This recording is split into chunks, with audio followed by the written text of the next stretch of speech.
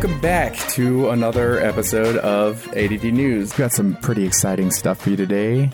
We'll be interviewing my friend Alexandra, who's here in call with us today from China. Alexandra, would you like to introduce yourself? Sure. Hi, my name is Alexandra Petrie. I am currently a teacher, an English teacher in China, and also a student at Tsinghua University. And I've been living in China for about the past 5 years. Awesome. So I want to start with some of the lighter stuff about your time in China before we get into any of the politics or COVID or anything like that. How did your first couple years pre-COVID go? It went pretty well. When you first get to a country as different as China is to America, it's definitely a little bit jarring at first. And one of the biggest things was the language barrier.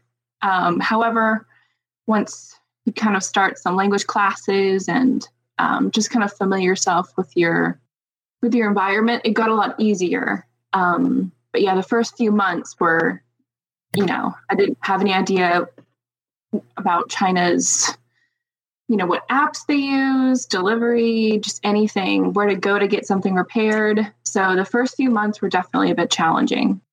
Yeah, that makes sense. How much Chinese did you know at that point in time? It was very beginner. I had taken lessons in university. However, I quickly realized once I got to China just how lacking my Chinese skills really were. I had taken, I think, 3 to 4 courses, but once I actually got to China and people were speaking, at that, the speed you use in a native language, a regular speed of flow, I realized I knew almost nothing. And so I would say very, very beginner when I first got here, and then started up some more classes as soon as I arrived. Gotcha. Yeah. Believe it or not, my co-host Rufus actually is in this call, though I forgot to introduce him because I got excited about starting this interview. Rufus, do you have any questions for Alexandra so far? My bad, I had my mic turned off. I've been talking this whole time. Hi, I'm Rufus. Not a single word. Oh, I am a podcaster. I probably should have written down a few questions upon hearing we'd have Alexandra here as a guest. I did not. So off the bat, I do not have a lot of questions, honestly. Obviously, you went with the experience upon arriving and all that. I can imagine that'd be jarring, only just because other side of the globe, essentially. How was teaching from the initial standpoint? Like what were some hurdles you had to cross to just getting out and beginning lessons and whatnot with a class, I guess? I don't know how teachers work anyways, so. For a Chinese class or my own teaching? Oh, okay. Either or, yeah. Okay. For a Chinese class, the biggest issue was trying to find a good teacher. Because of course, in any large city, there's quite a few people that would be teaching, and it kind of took a few tries to find a teacher that worked for me. What I've learned over the years, not only being a student, but also being a teacher, is that even if you have a really good teacher, sometimes if their way of teaching doesn't mesh with the student's way of learning, you still might not have good classes. And so what I've kind of learned over the years is that I was kind of forcing myself to fit with a couple teachers that are good teachers. And then recently I've gotten a new Chinese teacher, and it's helped my Chinese click so much more. And I think it's because our teaching and learning styles are more aligned than past kind of teacher-student relationships. Okay, yeah, that makes sense. Yeah. What is the closest major city to you right now? So my current city is Shijiazhuang, and the closest large city is Beijing. Beijing is 1 hour away by fast train or 4 hours by driving. Okay. Is it trains? so? As far as transportation goes, do you do a lot of driving? Do you take public transportation? Is driving really common there, or is it like a major metropolitan area in the United States where the majority of the population spends most of their time commuting through public transit? Or what's the transportation situation like there in China, at least in your area of China? Yeah, there is a lot of driving. I do not. I don't have my Chinese driver's license. However, I heard it's quite easy to get. But to me, I'm a bit intimidated by driving in China. So some of the driving rules are different, and I'm not too confident in that. But yes, a lot of people drive. My city, it's considered a pretty small city, actually, despite having 12 million people. And at any given day during rush hour, there's so much traffic. But yeah, a lot of people drive around here, and Gotcha. Yeah, I had no idea what the transportation infrastructure was like over there. So that's cool to know. yeah. So do you primarily use like a rideshare service or public transportation? Yes. So depending on where I'm trying to go, I try to use public transport the most because public transport in China is so convenient. You've got just a huge bus system. Shijiazhuang has recently gotten 3 lines of subway. So yeah, public transport's great. They also have e-bikes that you can rent.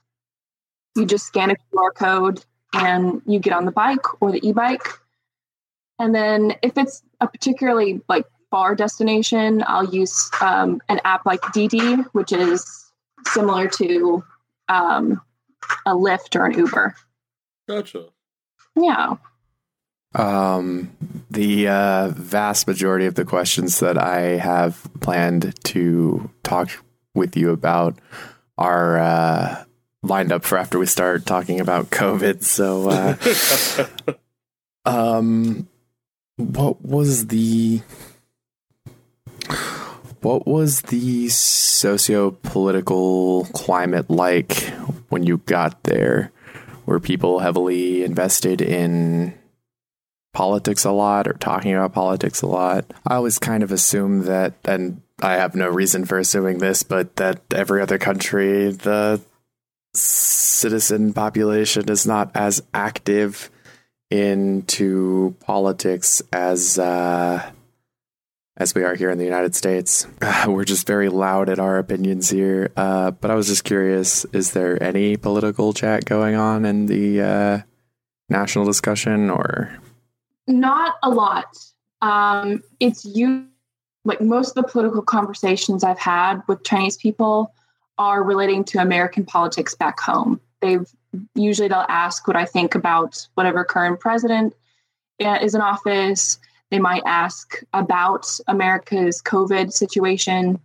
But it usually doesn't go into Chinese politics. I know one of my friends, who's also a teacher at my school, he was explaining how a lot of Chinese people just don't even watch the news because they know there's a lot of propaganda and there's just not much of a point in watching it. And so I think a lot of Chinese people tend to not get too involved in politics, kind of for that reason.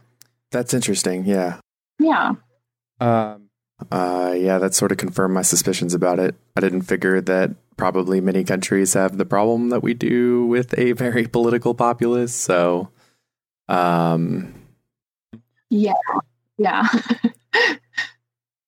It's definitely very different.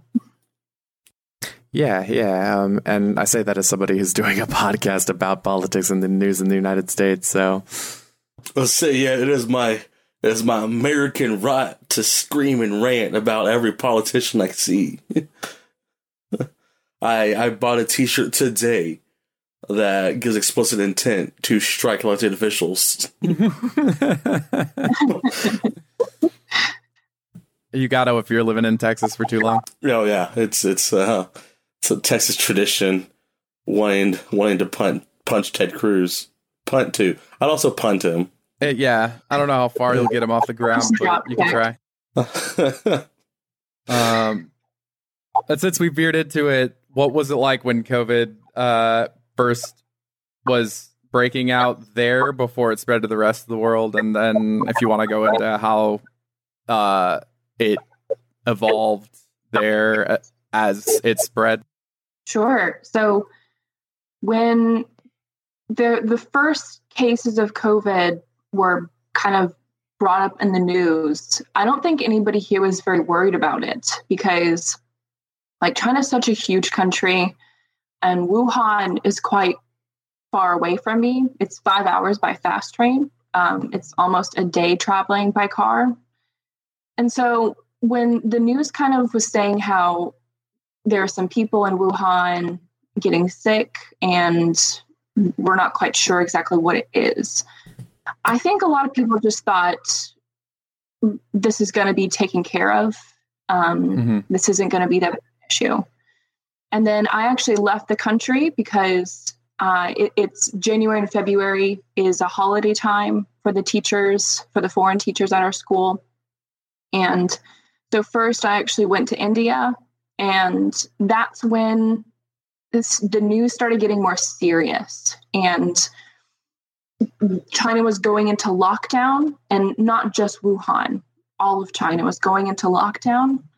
And my friends that were still in China at the time were kind of messaging me and saying, we're not allowed to leave our apartments anymore, or maybe you can leave your apartment, but only once every few days to get groceries. You have to have a pass to leave your community. And that's when it started to hit home as to just how serious it was. And that's also when it was getting more traction in the news.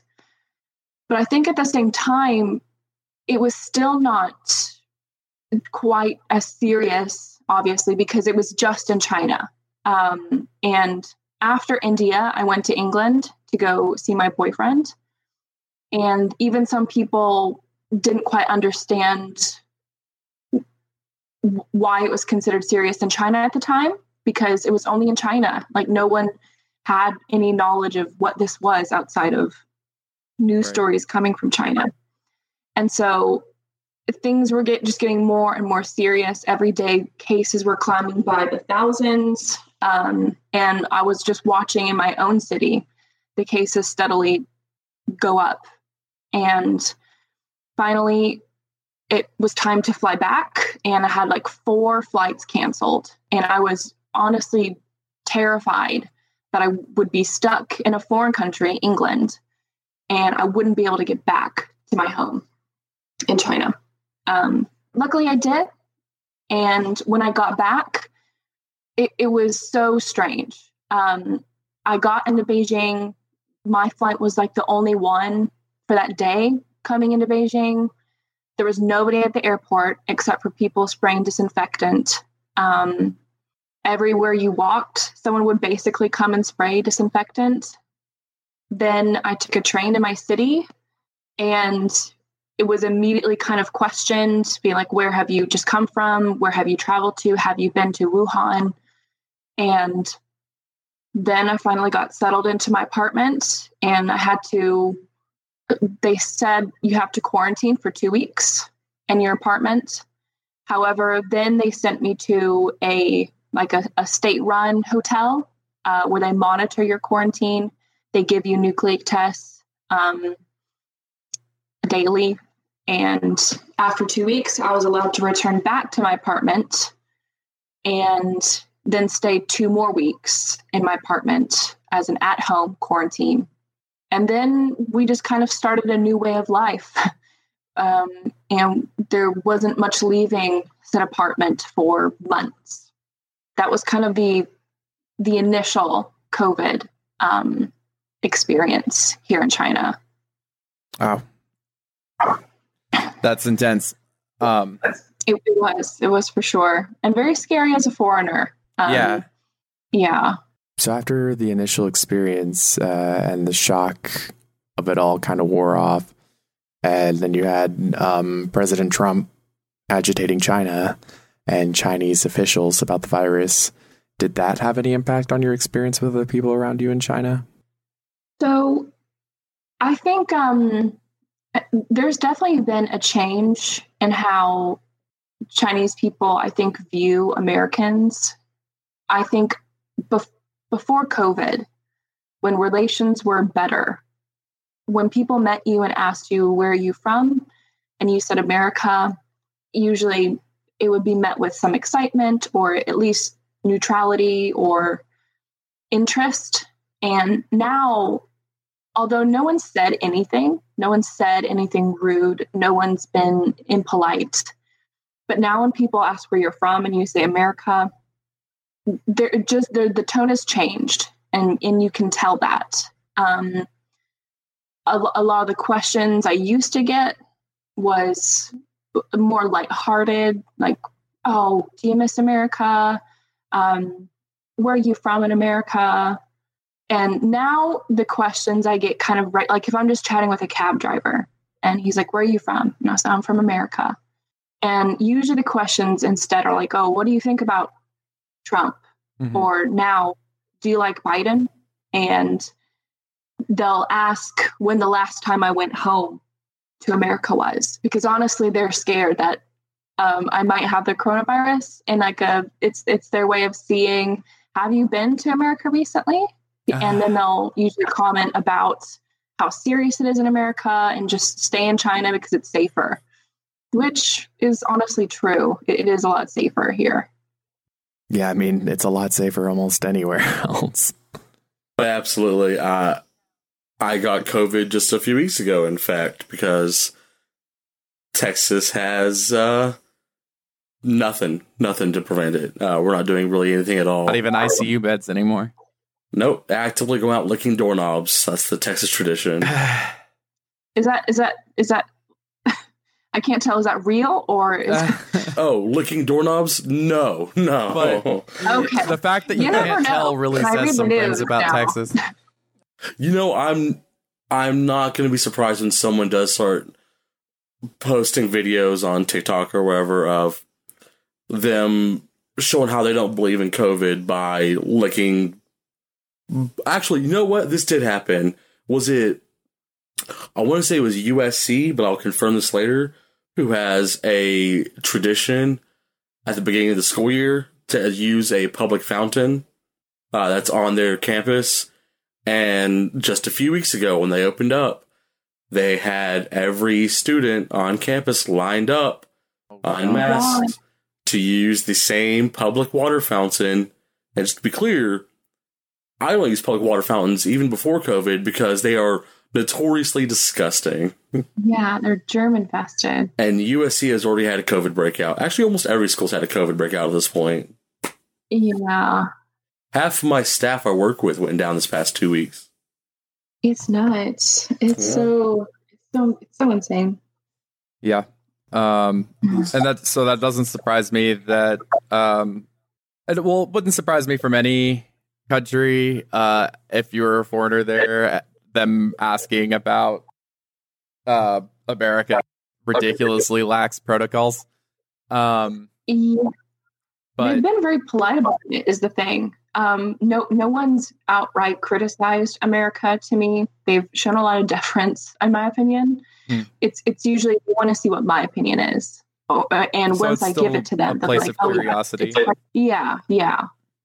I guess it would make sense that if they're asking about Trump, it's not about his comments towards China, I assume then, because that would be a pretty loaded question. Yeah, I think it's more just a general his leadership. Yeah, I think they want to see if I, as an American, do I like him? And usually I would just kind of sigh or just say no, and then they'd laugh, and that we would just move on from there. I think they wanted to know, does an American actually think Trump is a good leader? Right. And I think that's what they were curious about. Yeah, that's a fair question. Running into an American in the wild.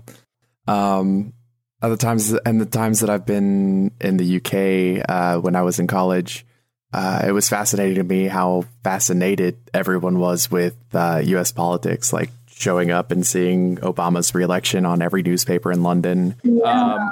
Was like, I just felt like, for one, you can't escape American politics anywhere, but also just like the overall fascination was positive in the past. And I feel like that's no longer the case, that even if it's neutral with negative connotation. Yes, I probably agree with that. I mean, it's good that you haven't suffered any consequences for our leadership skills in the past few years.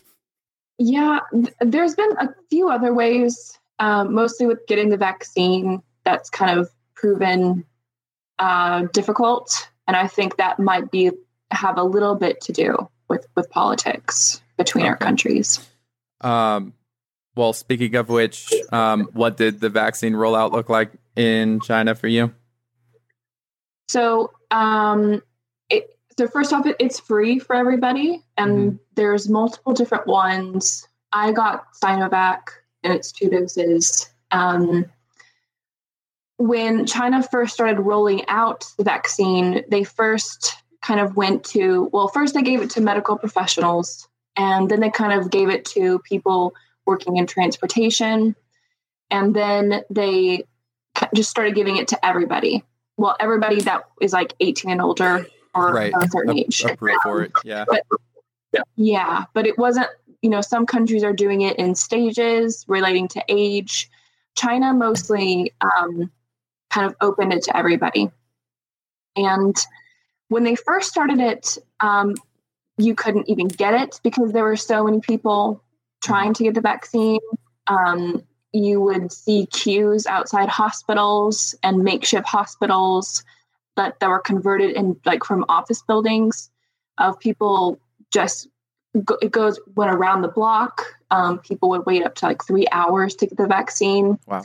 And then as more and more people got it, that's when I looked into getting it for myself. And the first dose went with no problem. I went there, I waited in line, I filled out the form, gave them my passport. There was a little bit of hiccup because there's not many foreigners in this city.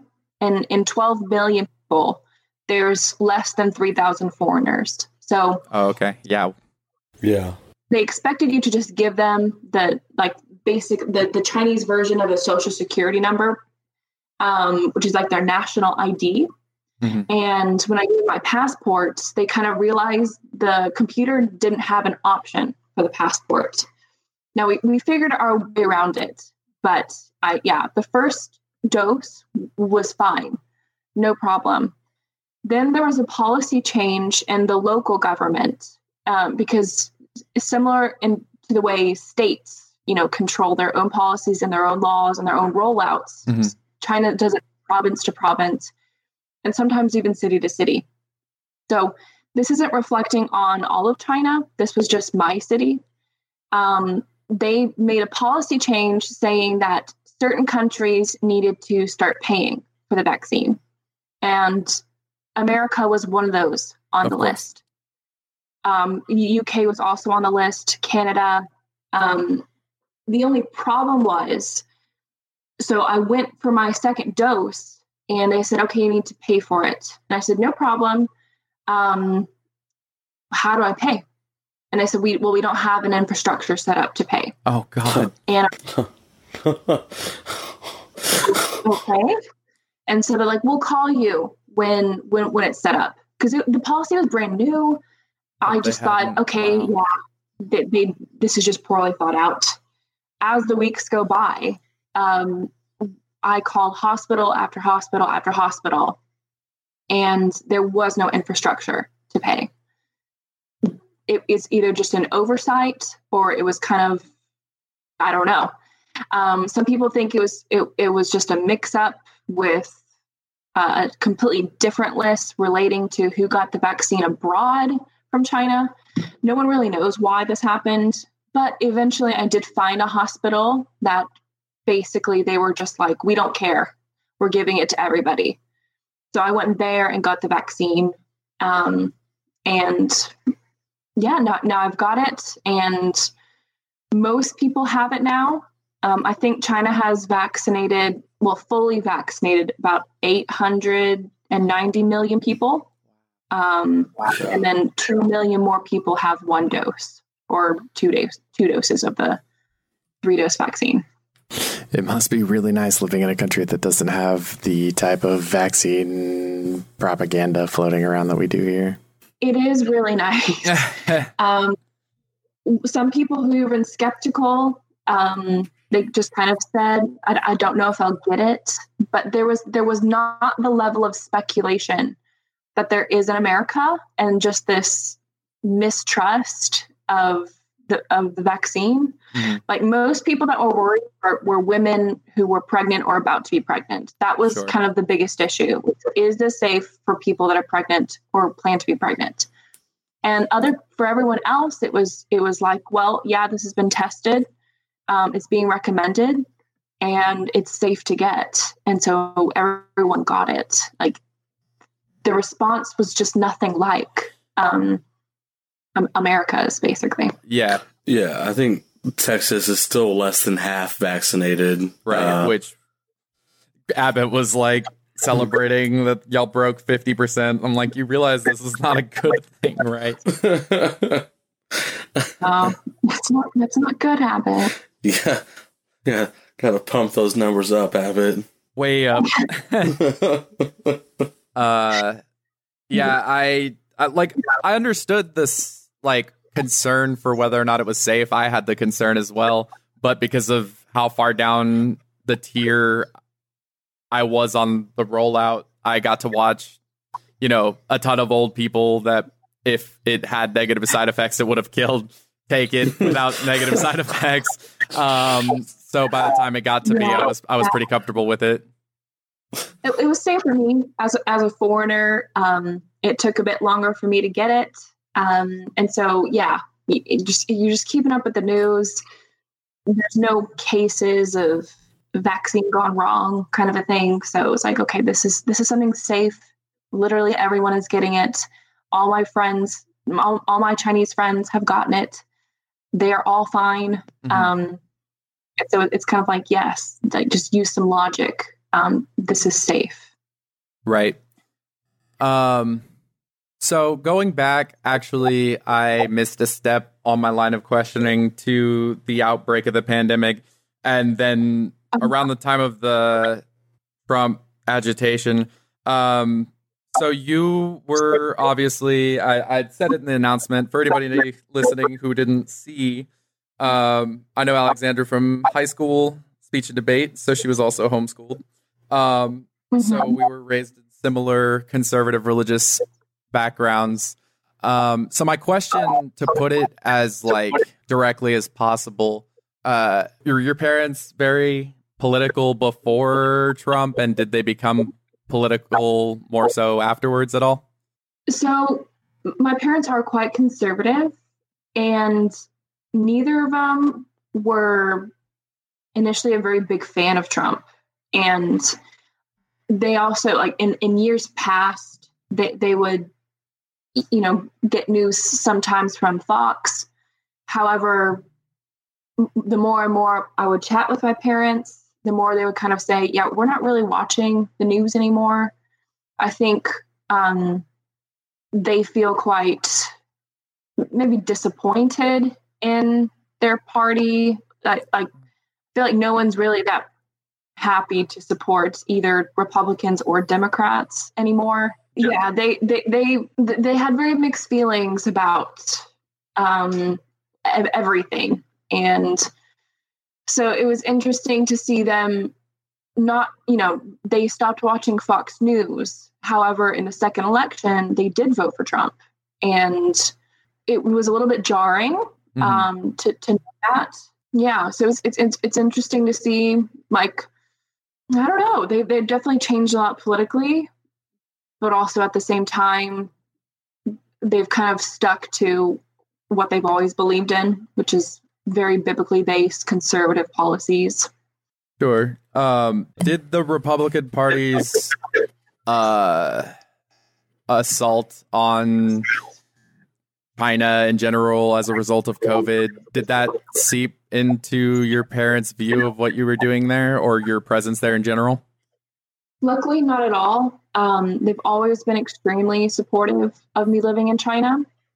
And that was something that they even kind of said, that it's not really okay to point fingers like this, to call it the China virus. They were critical of that. That's good. Luckily, I haven't been able to go home in the past 2 years at all. Whereas used to, I would go home usually every winter and summer. So it's definitely had an impact on our relationship in the sense that I can't see them. Sure. But even so, they've still remained very supportive. They've said, stay out there, do what you need to do. Like, you don't need to come back at this time, and it's okay. They've been quite supportive of that, which I'm extremely thankful for. Yeah, that's good. That's actually a surprising response. I didn't anticipate that.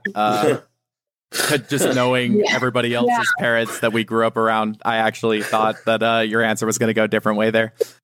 Thought we were going to have a very special episode. It is very special in that we found the one person who had wildly supportive parents that were religious conservatives growing up. Yeah, even though we differ politically on many, many, many things, almost everything at this point, they still have remained supportive, and it's something that I know I'm quite lucky to have, and is definitely not the experience for many other people of our background. Do you have any friends from high school that maybe have been affected by the xenophobia that have shared their opinions with you? So a couple people, so not so much people from high school have messaged me, but there's been some like extended family that's messaged me here and there. And they're even more conservative. They are kind of, I think, what you were thinking of. Yeah. And one person did send me a message asking, when am I going to come back to America? And, is it even safe to be in China? And this kind of a thing.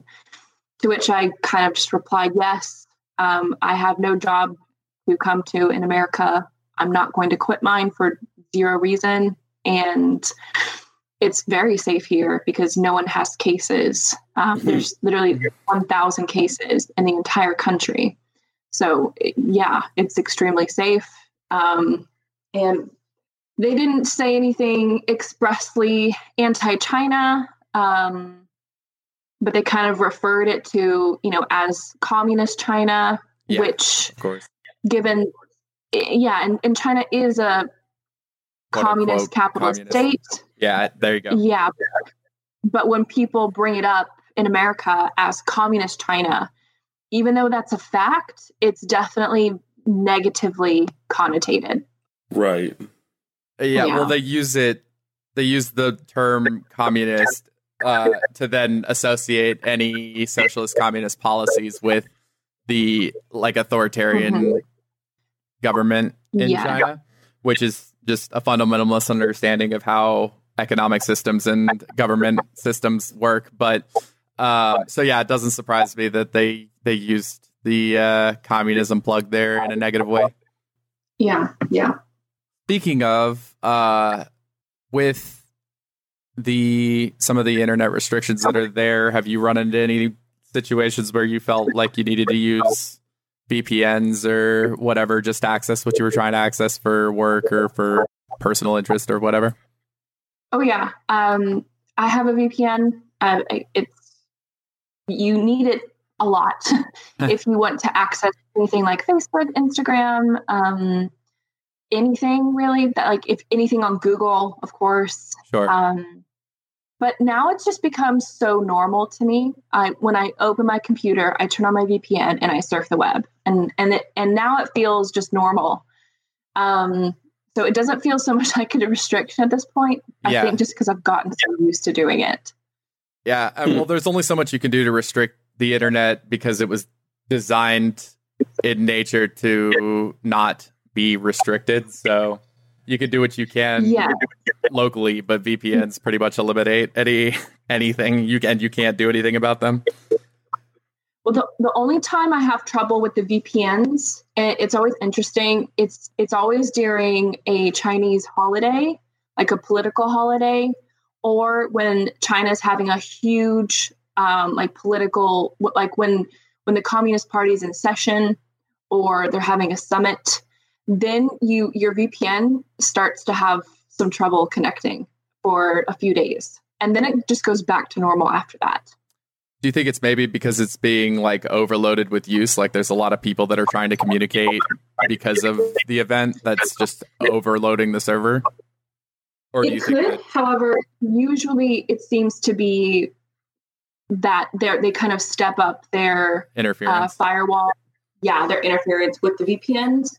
And like I say, a lot of it, I think, is to avoid criticism. You know, they are a communist state, and China does not like to be criticized that much. And I think it's less so much as they don't want other countries criticizing them, and more so they don't necessarily want everybody to see that they've been criticized. And so during these like really more patriotically charged national holidays, for example, there's a national holiday. It's the founding of the party in October, or founding of the country in October.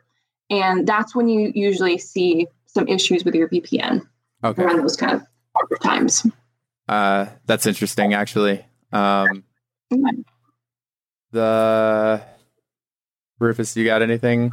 I'm looking at my notes. I actually did have something I thought of while she was talking. Give me 1 second. So, I know you talked about how not everyone around you in China is as aggressively political as, say, us, or at least as outspoken about it. How have your own political views adapted from your conservative upbringing to your young adulthood and then into moving to China? Growing up, I was also quite conservative. And then I think through late high school and then continuing into university, I started to see things differently, and kind of started moving towards a more and more liberal outlook.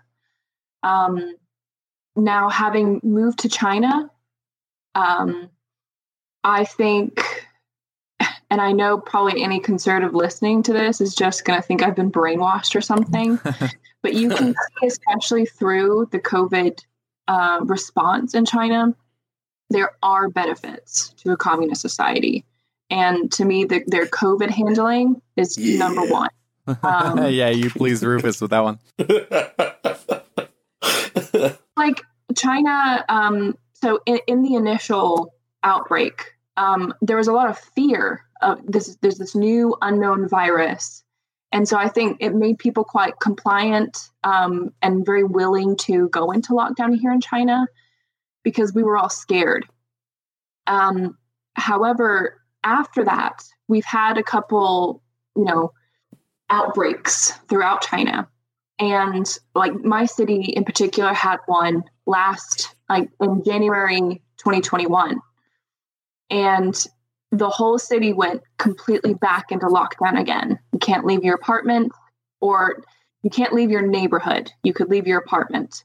But you can't leave your neighborhood unless, you have a pass to go get groceries or like a medical reason, something like this. And we were back inside our homes for 2 straight weeks, and China coordinated. We would be the city coordinated testing, like having nucleic tests every 2 days. Some even more frequent, some less frequent, depending on what area of the city you were in and how many cases were in that area. And I would get a message from my kind of neighborhood group chat and saying, okay, it's 2 a.m. We have to go get nucleic tests. And you go and you do it because you're trying to prevent the pandemic from getting worse. Right. And that's something that people in China seem to understand and are willing to make small sacrifices for. Yeah. And similar with Delta, China's just had a Delta outbreak. It started in Nanjing, and it just slowly went to more and more provinces. I was actually traveling, and it was actually in a province that had Delta.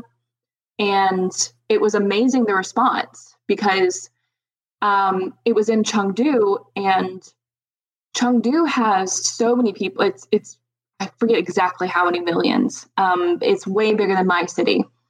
And they had 5 cases, and using kind of, CCTV footage and tracking where people have been, like hotel wise and everything, they were able to source all of the cases and put all of those places into lockdown. But the rest of the city was business as usual. And it was just kind of like, wow, that's kind of amazing that you could do that. Right. And so, yeah, I don't know. I've been very much impressed with China's lockdown response. They've just done it really well, and they've kept a lot of people safe, me included. And so for me, when I just kind of look at the news and see people in America who refuse to even wear a mask in public, Yeah.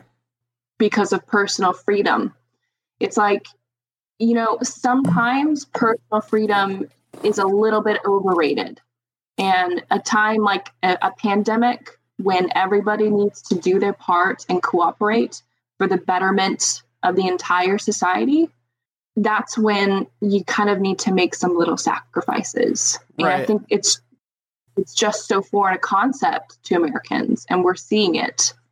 Which is a recent development, because that's not even how that was ever meant to be. The theories behind all of our freedoms, are that we can only have them if they're limited to not interfering with others' freedoms. Right. Their right to continue breathing supersedes my right to not wear a mask. It's just, that's the only way society can function. We can't have just absolute structureless, interaction, because even anarchy is actually a political theory that exists within order. The A inside the O it symbolizes order, and existing within it, not being governed but still having order, and so that even that is a far better concept than just this absolute structureless idea that Texans and Floridians and a lot of conservatives in California now are just taking and running with, because the whole this was something that I had to reckon with as far as our homeschool conservative upbringing, was that with speech and debate, we talked a lot about John Locke's theory of social contract and stuff, and the whole my right to swing my fist ends where your face begins. So to go from that being a commonly known thing to I can get my COVID spit wherever I want because I'm American was just a very I actually, from listening to it, it sounds like I had way more to deal with about our upbringing and the pandemic than you did there, because I was assuming that you probably had a lot of issues with people falling prey to some of the commentary from Trump, but it sounds like you had pretty positive experience overall, including your experience with fellow Americans, since you didn't have to be around most of them. Well, I think so. The only thing I can add to negative experiences is there have been a few here and there, but I also don't want that to completely overshadow my entire view of China. Sure. Because the reality is, it used to be, I think 50 years ago, it was basically a large village. And so sometimes you do have some small-mindedness here, and I'm very aware that other places aren't necessarily like that. It's the difference in someone you meet in New York versus someone you might meet in, tiny town in Texas. Yeah. There's small-mindedness in every country, and China's no different. I don't want to act like it's been nothing but roses and daisies here. Yeah, some people stare, some people whisper. The amount of times I hear foreigner now, and that does have a negative connotation. That being said, what I've gone through is nothing compared to what Asian Americans and Asians have had to go through in America. Absolutely. Absolutely nothing. Like, I get a couple stares and a couple looks and, a couple mumbled words here and there, but I've never felt unsafe. No violence or anything. Never felt verbally abused. So even so, it's still a very different experience between the two. Right. And I wasn't saying that I would have guessed that you actually had a negative experience with Chinese people, more with people we grew up around and parental authorities, like our parental units all contacting you about being in China. That was my assumption, was that you were experiencing that from people back here, like, oh, we're supposed to hate China now. Oh, Alexandra's in China. What's it like being oppressed? And I've been working under the assumption that you've been assaulted by Americans while living in China. Well, honestly, a lot of my friends do tend to just be more liberal. And going back to high school, I haven't honestly kept that in contact with as many conservative people I used to know. So it might have happened, but I think I was too introverted in high school to actually form bonds and for people to actually feel comfortable enough to message me this kind of thing. Okay. I notice it more just on the internet. Like if it comes up in a post, if it comes up in a comment, then is where you see the people being like, oh yeah, you've been you're what do they say? You've been brainwashed by the Communist Party. They'll just bring up issues China has relating to human rights that have nothing to do with the pandemic. Sure. As if we're a bastion of human rights. Yeah. Exactly. Yeah. Jesus. Yeah, that's more. That makes I was like, that has to have happened at some point. There's no way. Please tell me someone's been mean to you about this. I don't know that I know America at all if you weren't accosted somewhere on the internet by an American for being in China. Maybe the internet just hates you, Marcos. I'm not even there, and I hear so much about... There's actually, I can think of something. My mom, she's a voice teacher. She's got quite a few voice students, and they're all around our age-ish, some older, some younger. And she said sometimes she gets some questions about me, asking why I'm still in China, why I'm not back in America to settle down. Why do I want to be in China? Aren't they communist? Yeah. Even so, it's. I think it's more inquisitive, maybe a little bit poking, but not super negative. Okay. Yeah. Yeah, that was more what I was interested in, whether or not you'd experience personally, though. Yeah, that makes sense. That it's. I mean, we are a news podcast still technically, so we need some sensational stories out of this. Yeah, you can't just have only had a good time. We've been suffering over here. Now I'm mad at you. No. What are your plans for the future with your living there? I know that your boyfriend lives in the UK. Is there any plans for him to join you there, or are you planning on wrapping up your experience there at some point in the future, or what are your plans? So our general plan for the moment is, because he's finishing up a master's and also working in England while he does that, then he has 1 year left. So we've been long distance for 3 full years as of last week. And we have 1 year left, just one more. And then hopefully he will be able to join me because we met here and he was also a teacher and he loved it. So he wants to do some more teaching before like we quote unquote settle down. Right. And so we're thinking 3-ish, 4-ish years in China together. So maybe like 4 to 5 more for me. And then going back to the UK because you couldn't drag me back to America. Yeah. If I had an out, I'd take it. I don't blame you. Yeah. I wouldn't say England's perfect. They definitely have their own share of issues, not unlike America's, but a little more muted than ours. Yeah, still pretty unlike America. Even if similar in nature, just not to the degree.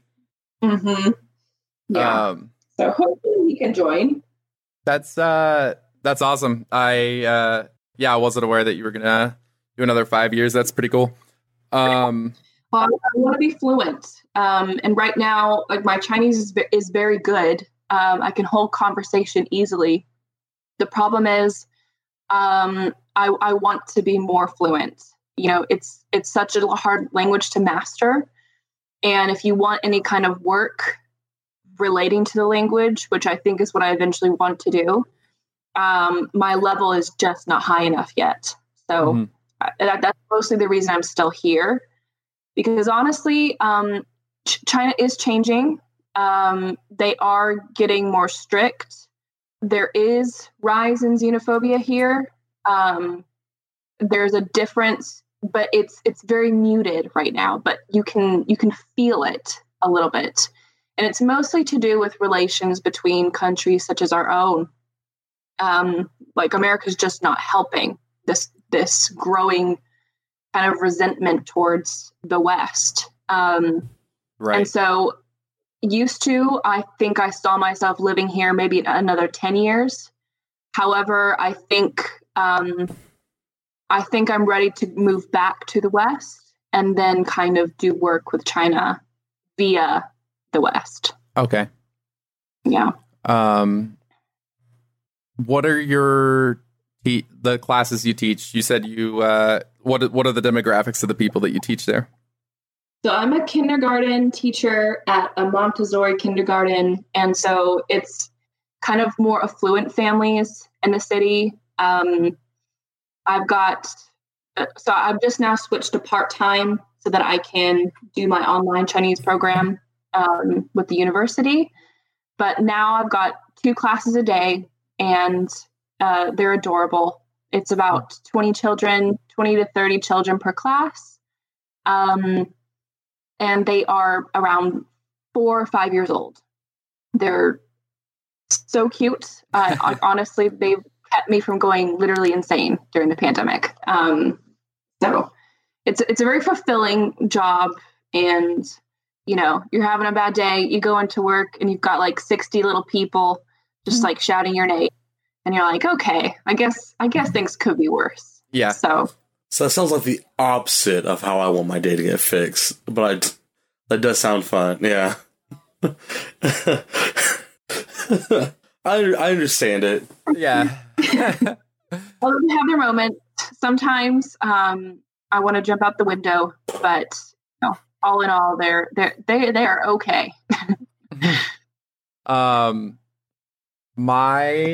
When you contacted me about this episode, you said that you had regarding China, you had your first argument with your parents in a really long time, which actually is the reason. I wasn't just assuming that you had a bad experience with your parents or our upbringing for no reason. That was actually my concern. So I assumed your mom and dad were garbage people. Yeah. Yes. So we recently had a phone conversation. I spoke with each of them individually, and we were talking about the vaccine, mostly as it related to America. They both are skeptical of the vaccine in America.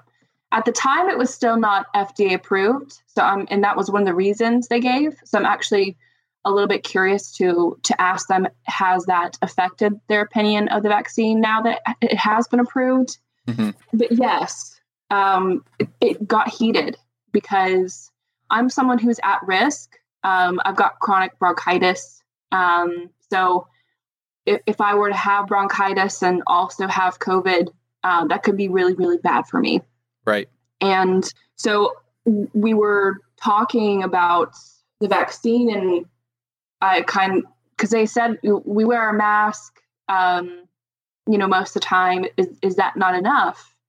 And it's like, well, if you have COVID, although yes, a mask can reduce your, the likelihood of you getting it, it doesn't completely take care of it, especially if one person isn't wearing a mask. And it's all about, trying to prevent one more person from getting sick, trying to prevent one more person from dying. It's for the good of other people is mostly why to get the vaccine, because they're very healthy. And it was a reason they gave. We're not we don't need to, because I'm healthy. And if I do get COVID, it'll probably be a very mild case. And it's like, yes, that's true. But not everyone else that you might give COVID to, they might not be in that same position. That's also just not the case with Delta variant anymore. All of our ICU beds in Texas are also full, occupied. Exactly. Yes. And so it kind of just got more and more heated as the conversation went on, and I brought religion into it. Do you think Jesus would get the vaccine?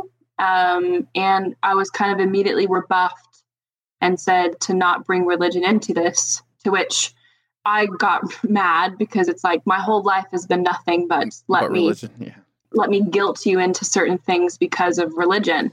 So it kind of just escalated, and we just weren't, usually even when we have political conversations about which we might disagree, we can usually either come to a point where we either respect that person's opinion or we leave it there knowing we heard each other out. Mm-hmm. And I don't know.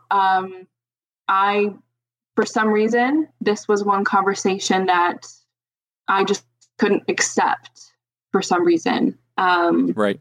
Yeah. It didn't go well. We've since, made up, we're not angry with each other anymore. But, that day was a bit rough, honestly, because we don't fight often. And also it's not growing up with conservative parents. It's not easy to be mad at them either, because that just wasn't so much allowed when you were smaller and had to be obedient and stuff. So it was uncomfortable. And unfortunately, I don't think their opinion is going to change. Not for the time being. They did say, we'll get the vaccine if we can come see you. And I think they thought, why isn't she happy with this? Because that is still a big thing. A lot of parents might not even say that. They would just say, I don't care that I can't see you. Because the reality is, I don't even know when I'm going to be back in America. So it's either going to be England or China, most likely. And they said, well, we'll get it for you. And although I appreciated that, the point was, I didn't understand how people who embraced a religion and embraced the words of Jesus could not care about their neighbor, could not care about other people. It was Jesus's whole doctrine was caring for others and taking care of the poor and, just everything. Mm-hmm. And so it was just very jarring. And unfortunately, it seems that a lot of Christians have this opinion, and I just don't understand it. I thought we were supposed to look after other people. I thought we were supposed to treat people like we were supposed to be treated. So it's been something difficult to grapple with. Sure. Yeah. I don't know why I didn't think that it was about the vaccine when you said it wasn't about the country. As soon as you said that, I was like, oh, right, the other big thing that they've got right now. Yeah, I've been seeing that from a lot of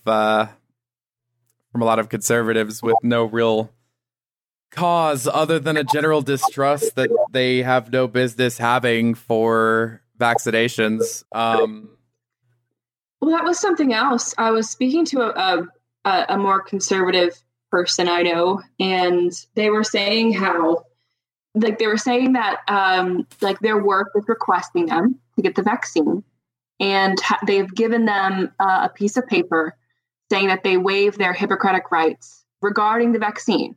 So not their entire, Hippocratic rights, just regarding the vaccine. And they brought this up as an issue as to why this was an infringement on their personal freedom. And to which I just didn't understand, because ever since you were a child, your parents took you to the doctor.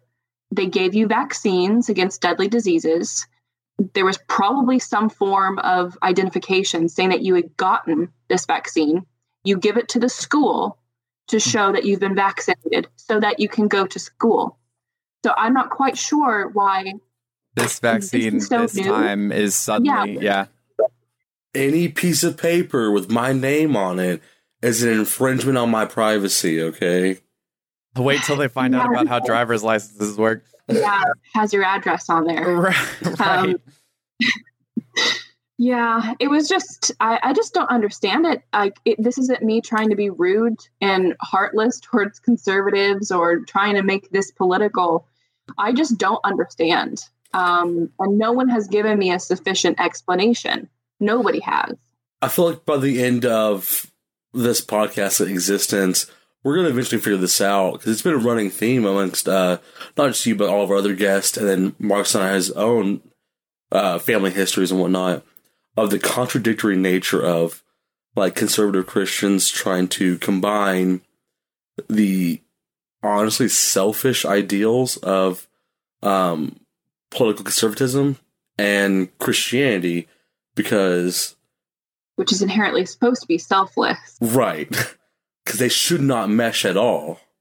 No, they don't at all. And I mentioned that in the our last episode with Derek, that I had to tell my mom recently that I was like, the reason that I am the way I am politically is because of what you taught me. Like that I still subscribe to the teachings of that hippie that was flipping tables and telling rich people they weren't going to go to heaven.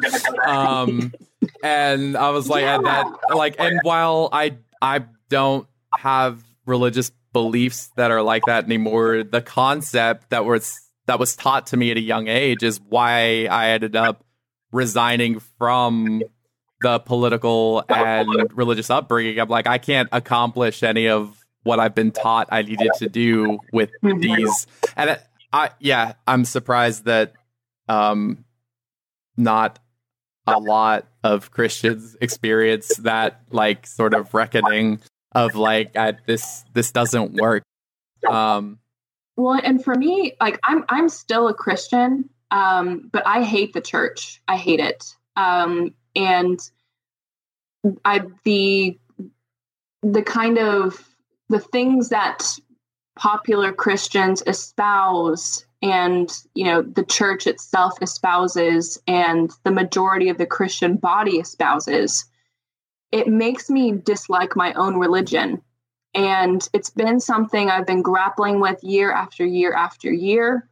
And I have no idea if/when it will ever be resolved, because sometimes I question, why am I still a Christian when I literally hate the church because of the things the church puts forth?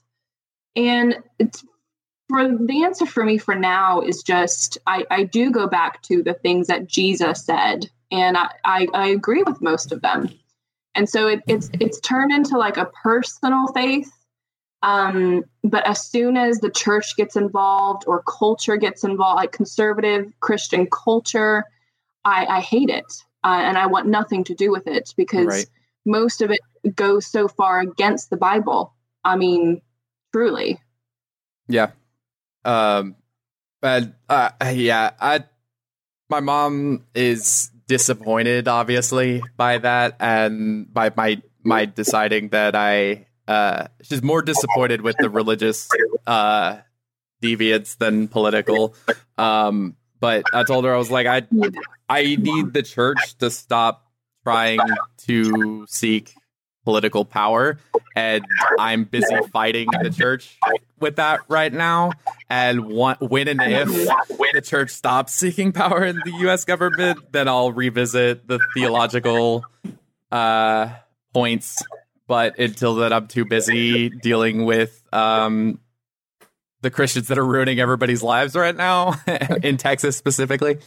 Yeah, I don't even get that either, because like, what happened to separation of church and state?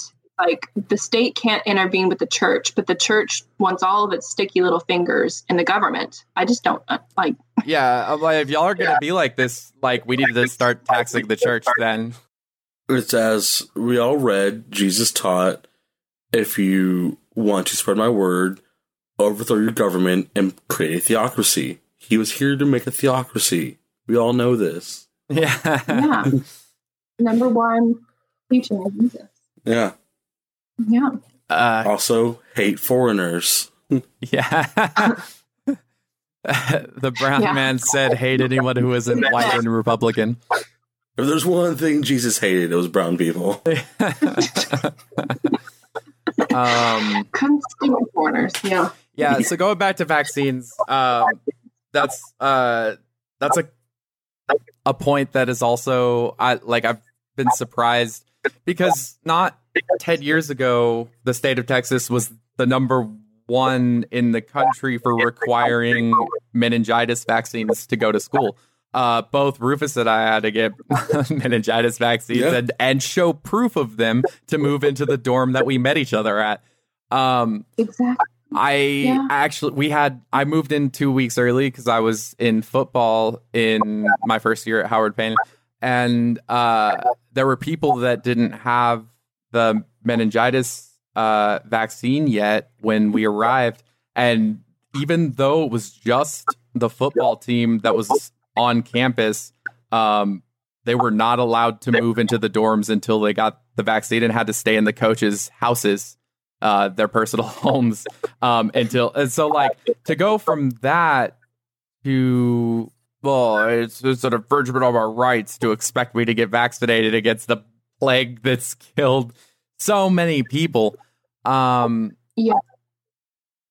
don't get it. And then every argument they make is just oh, well, it hasn't been researched, even though the RNA research for this vaccine started before I was born, and I'm approaching 30 rapidly. More rapidly than I'd like. It's honestly impressive in a scary way how much power the anti-vax movement in general has accumulated over the past several years. I know whenever I was like in college and high school, they were the crazy anti-vax people. Yeah, you always heard about we all made fun of them. Yeah, they were catching measles and stuff. Oh, well, they're all going to die out eventually. And now, no, they're literally killing everyone else around them. Well, and another thing that shows how incongruent what they're saying and other things they're saying is that, another thing I've heard from a couple conservative people is when you bring up the number of people that have gotten sick and the number of people that have died. Someone literally said that's not a large number. And having, in lieu of things like Black Lives Matter and Asian Lives Matter, everyone was just screaming, all lives matter. Well, where's that now? Right. What happened to All Lives Matter? Like, are those 4 million just an exception? Did they just not count? Every time I see somebody say a 1% fatality rate, I'm like, that's a really weird way to spell 5 million deaths. Right. Yeah, exactly. And like say, through the other side of your mouth, you're completely not listening to people that are oppressed and just saying, well, all lives matter. Mhm. It just doesn't line up. And once again, it's so frustrating. It's mind-boggling. Yeah. I hate that I was forced into a realm where I was expected to respect logic and thought and actual argumentation and everything, only to have all those people be like, yeah, joke's on you whenever I came to adulthood. Your liberal college brainwashed you. No, it didn't. The very opposite happened. Actually, no, my conservative college forced me out of it. Yeah. God. Yeah, our private Baptist university in Central Texas definitely did the brainwashing. Yeah, it's baffling. Do you have anything else that you would like to share in particular about, or would like to share with our listeners about your experience, or your plans, or anything else? Let me think a second. Well, so one thing people might find interesting, I don't know, because China so far has had a very, they've not allowed for the virus to, be present in China because they're concerned about herd immunity, and especially since the Chinese vaccines are slightly less effective than Western ones. However, rumor has it that in 2022, after the Olympics, China might start changing its policies once enough people are vaccinated, and once the Olympics, which is very political, is over. They might start going away from their containment kind of pandemic outlook. They might start opening their borders and kind of doing what the rest of the world is doing and kind of forcing everyone else to do. Mm-hmm. Yeah. I mean, it makes sense that, that Mm-hmm. wasn't going to be a permanent way of life, but that it definitely took longer than it needed to. Yeah. One other question. We'll throw the conservatives a bone here. Is there is there anything about the Communist Party that has concerned you about your time in China with regard to how it operates the government there, or how it operates people's, in people's personal lives? Mm-hmm. Yes, I would say, and not even talking about, some human rights issues that China does have, and there being kind of a lack of, there is a censoring of that information. Mm-hmm. The public largely does not receive it. On top of that, for sometimes the ability of China with their security footage and CCTV, it's awe-inspiring in both the good way and the bad way, because in situations like the pandemic, it's so useful.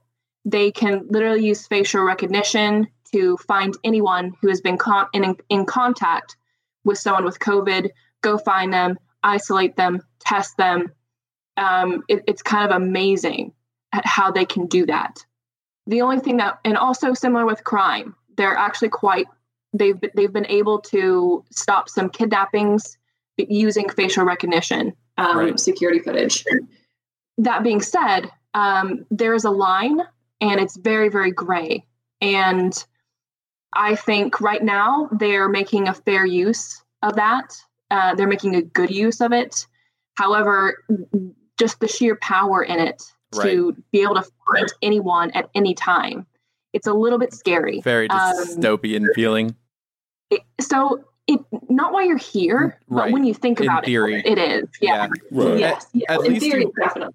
Yeah, at least you have them actually doing good with it. If that were ever to take place in the United States, the government would be like, oh, well, it's for good, but like we're actually not going to do anything good with it. We're only going to do all the bad stuff you were worried about. Implementing that here, there would be no good face. It would immediately get rolled out. I was like, no, this is for your own benefit to help prevent undesirable people from being around you. Yeah, this is to protect rich white neighborhoods. Basically. Right. That's exactly what CCTV would be used for in the United States, which is why it's good that we don't have it, because our government could, like, there's no good and bad. It's just bad. That's the only thing. We have the CIA. The CIA exists and it belongs to the United States. And that's all I need to say about our government's operating powers. Yeah. They're doing good with it now. I really do think China's probably the best example of good use of this much kind of surveillance, facial recognition. But yeah, it's scary what could happen or where it could go. And I'm not insinuating that I think they would do anything. Just that it's good. Yeah. But yeah, if it were to come to it, I mean, they could pretty much just do anything. They'd be able to find anyone. It's just how it is. Right. Well, I guess that pretty much eliminates any fear of like microchips in the vaccine there when you've got CCTV footage of every square inch of the public.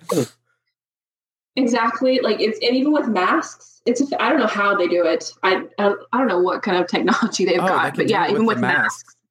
That is wow. I did not know that. Mm-hmm. Yeah, it's top stuff.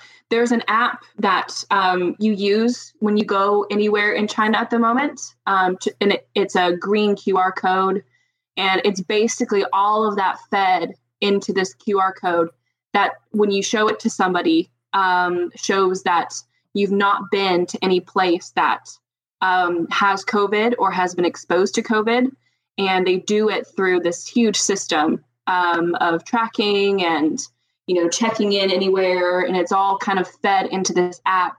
And if it turns yellow, it means you might have been in contact with somebody, or you might have been in a general place that somebody who had COVID was also there.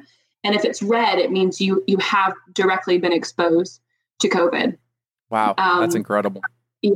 Yeah, and it lists the places you've been, not by like specifics.